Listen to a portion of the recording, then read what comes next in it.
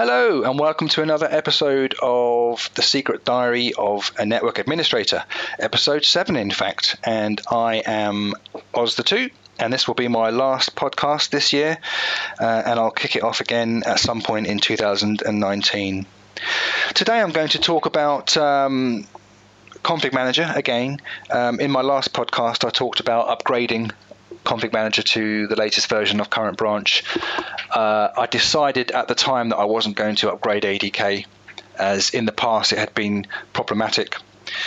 But when I was project planning it at work, I thought, you know what, if I don't do it now, I'm going to have to do it at some point, so let's just do it now, get it over and done with. And so I did.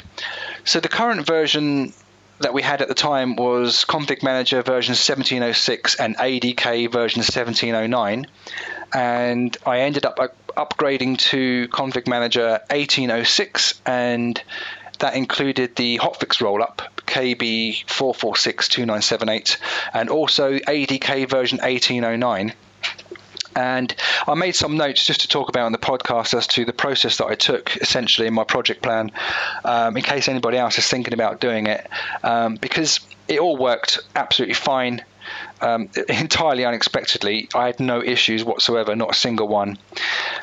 So I first of all checked the monitoring in the ConfigMgr console, the site system, site components, made sure everything said okay, all green lights, and I had no outstanding issues there. Then I updated the SCCM server with any Windows updates, rebooted it.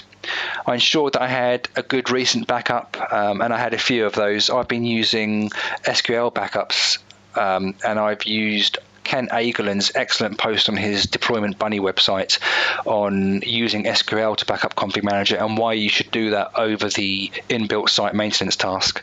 So I recommend you have a look at that. I also took an immediate backup using the site maintenance task just to make sure it works. And it did work. So that was more an exercise for my own benefit rather than one that I needed to actually do. I then disabled some site maintenance tasks, which is the recommended procedure. So I disabled the backup site server task, the delete aged client operations task, and the delete aged discovery data tasks. I then took backups of my custom XML files, my MIGApp XML, etc. that I use. Your mileage may vary there depending on if you use those or not.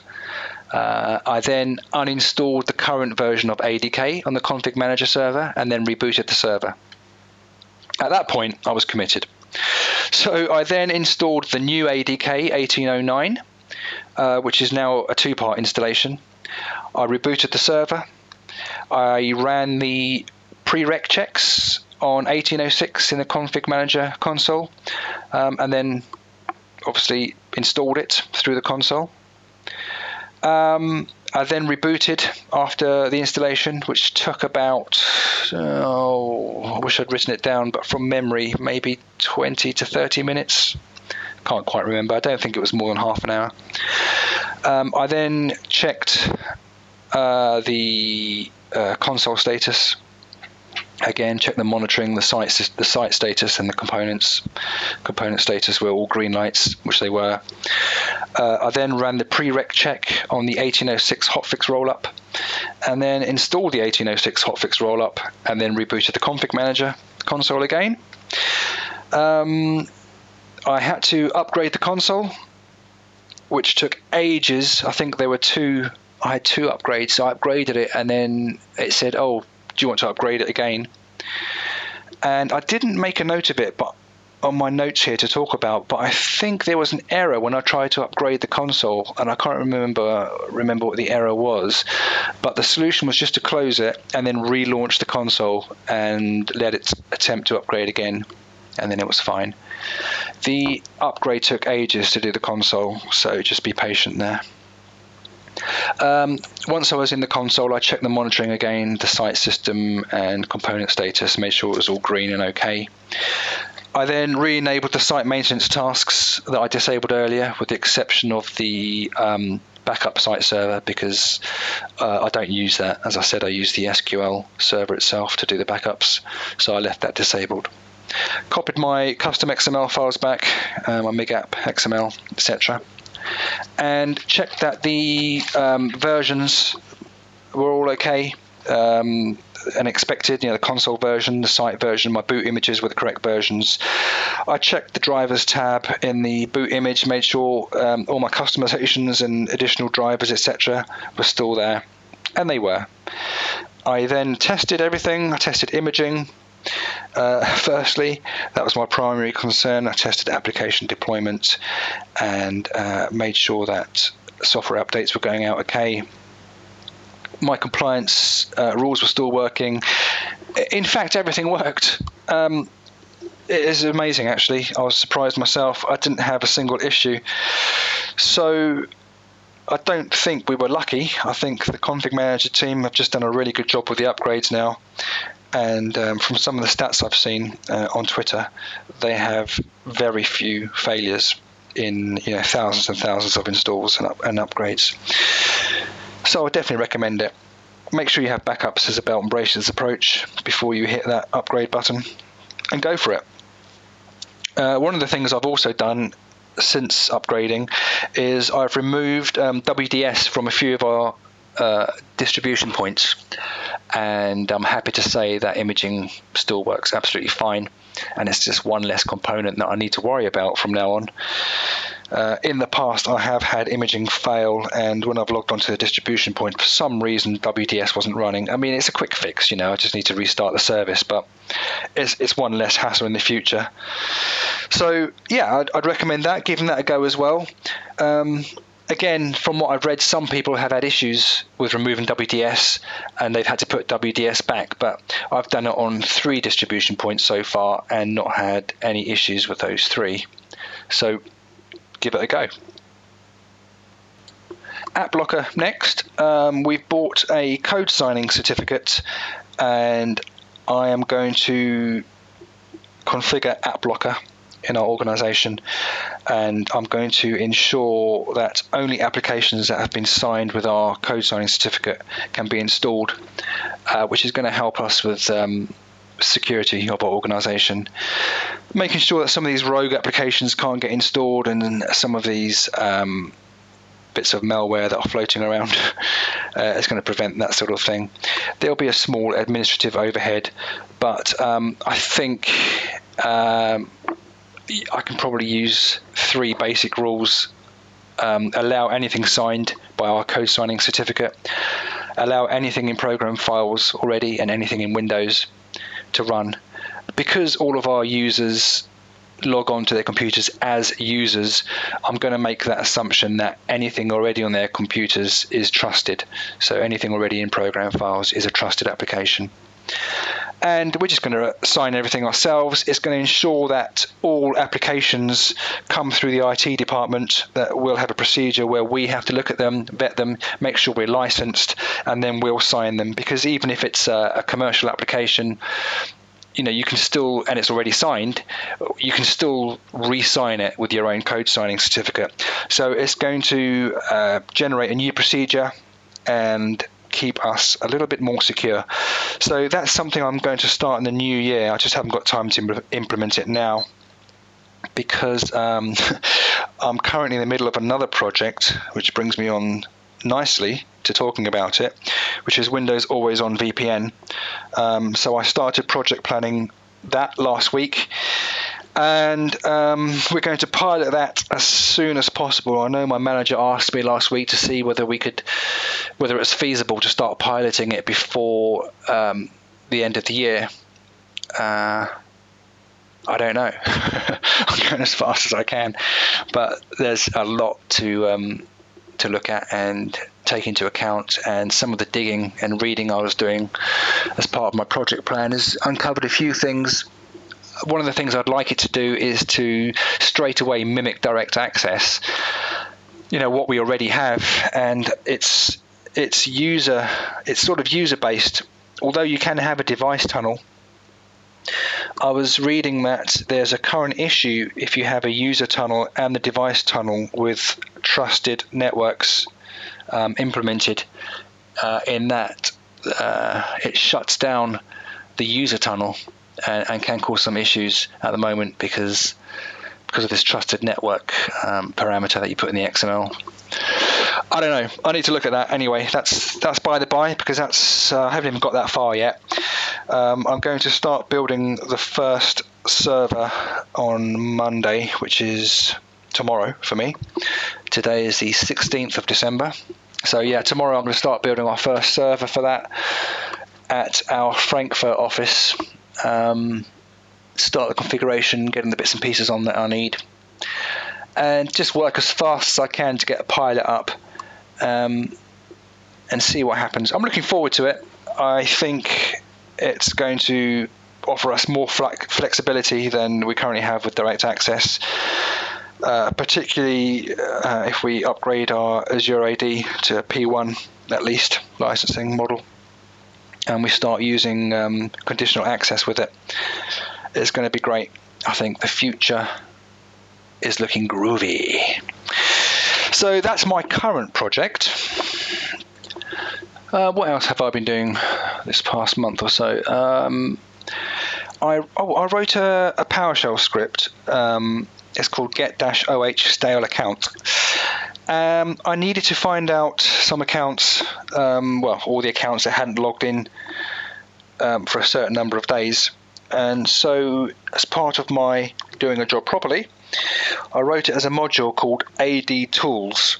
And the plan is that I'll add all my Active Directory tools that make my life a bit easier to this module. So at the moment, it only contains get-oh stale account. And it does exactly that. It will find stale accounts that haven't logged in, either computer accounts or user accounts, to a certain OU, and it uses recursion. So it will also search the child OUs. I've put a switch in so that if you don't want to use recursion, you don't have to. So it will search only the OU you specify and nothing else. And it will give you a list of everyone, or which objects haven't logged in a certain amount of days. I find it quite useful. The plan is to add more tools, as I said, to this AD Tools module as and when I get around to it. I've got a few other scripts that I want to rework and rejig and write properly, and I'll add to this at a later stage as time permits. So that's going to be an expanding tool set. It's on the PowerShell gallery. If you go to the PowerShell gallery and search for AD Tools, you'll see it there by me, Oz2. Have a look if you're interested. And again, as part of my doing a job properly, it's got full help.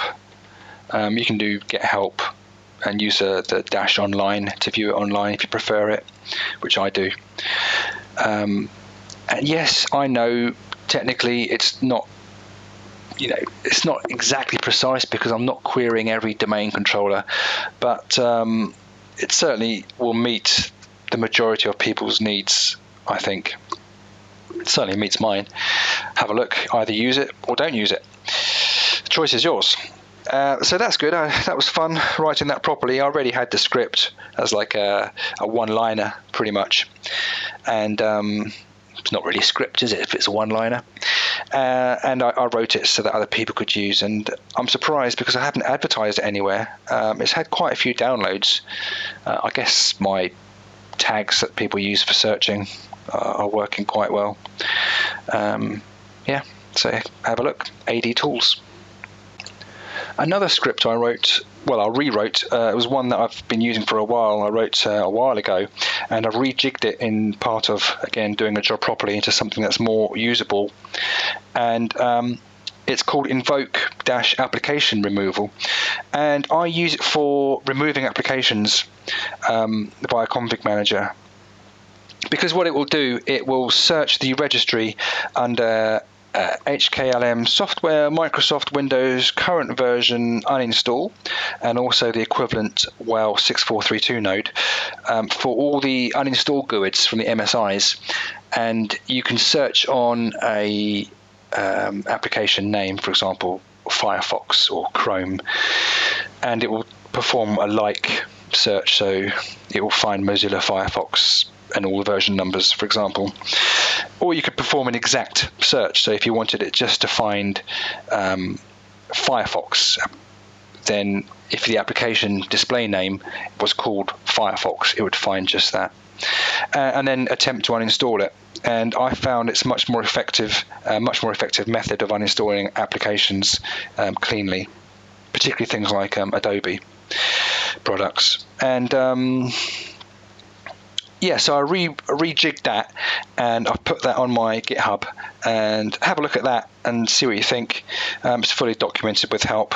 It's under my GitHub account /oz2/PowerShell, and then it's in SCCM, and it's called invoke-application removal, and it's got a what if on there as well. So if you want to try it out and put -what if, it will show you what it would try and uninstall if it was successful. And I think once you've used something like that, you won't go back, because with ConfigMgr, when you configure your application and you put the uninstall GUID in, if you then update that application, particularly Adobe products, if you patch it or something like that, the uninstall GUID changes, and so your existing uninstall that you've set in your application no longer works. And if you try and supersede that later, the uninstall won't work. So it gets you out of a bind. It's great for uninstalling all versions of Java, for instance. You can just search for Java in there, put the application as Java, and all versions of Java will be uninstalled, things like that. I found it useful anyway.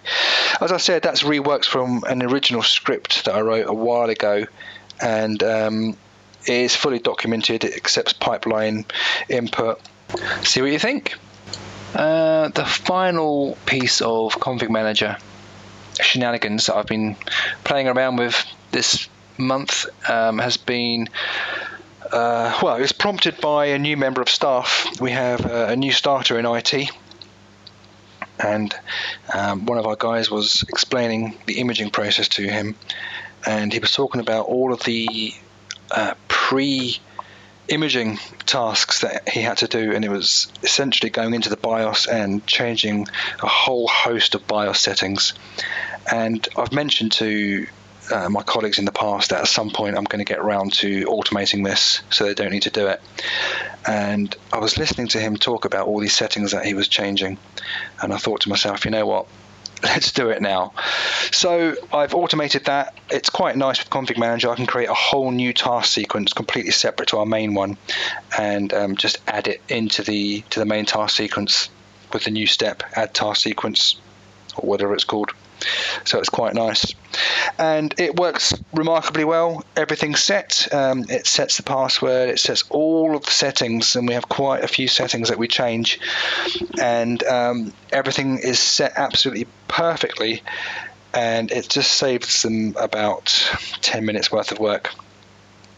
And you know, when you think about the amount of imaging that gets done, that's going to save a lot of time. I've also started to incorporate, at the same time, it will upgrade the BIOS if there's a more recent version. So it will check the current BIOS version. It will check against the version that I've downloaded, and if the version I've downloaded and is packaged up is newer, it will also upgrade the BIOS as well. So it sets the BIOS, upgrades the BIOS, everyone's a winner. It's really good. I'm really pleased with it. Didn't take long to do, and it's well worth doing. I think we're lucky in that all of our units or computers are Dell, and so I use the Dell CCTK. But I should imagine in a mixed environment it's a bit more problematic, a bit more work involved. But for me, it was straightforward and something I should have done ages ago. But it's done now, so that's good. I haven't forgotten that I said I'd do this book review on Radical Candor, and I have been reading it, albeit quite slowly. I'm on page 98 out of 418. So far I've learnt nothing. But you know, I've got a few hundred pages to go yet, so I'm finding it quite a hard read. It's quite boring, I have to admit. I couldn't recommend it at the moment, and I have nothing further to say at this point. So I will continue my slow read of this book, and hopefully in the new year I will have something to say about my thoughts. But if you've been listening to this podcast, you know that I'm not very good at reviewing anything. So we'll see how that goes. And finally, if you ever think you have it bad where you work, I have a small story for you. This makes me laugh when I think about it. I don't know about your workplace, but in my workplace, we have BitLocker enabled. And the way I've done it is just done as part of the imaging process. Image a machine, it gets BitLockered, and everything is stored in Active Directory. A central resource for the keys. And if you need to unlock a drive for any reason, you could just run the BitLocker tool, or in Active Directory, and retrieve the key that you need. It works really well. It's all automated. Everything is safe. Everything is secure. Only the people that in IT that need to see the BitLocker recovery keys can view them. It's all a thing of beauty. And a friend of mine said that at his workplace they had to throw out a drive because they couldn't get into it, because they use an Excel spreadsheet to write down all the recovery keys, and these are long keys, as you probably know. Human error is bound to creep in, so they have no automated process of doing this. They're manually BitLockering the drives. Is that a word? BitLocking the drives, and then updating an Excel spreadsheet with the recovery key. And it was just a matter of time before they couldn't get into a drive. They have ConfigMgr as well, so yeah, if you think you've got it bad, there are other places that are probably in a worse state than you. And with that, I hope you all have a great holiday and Happy New Year.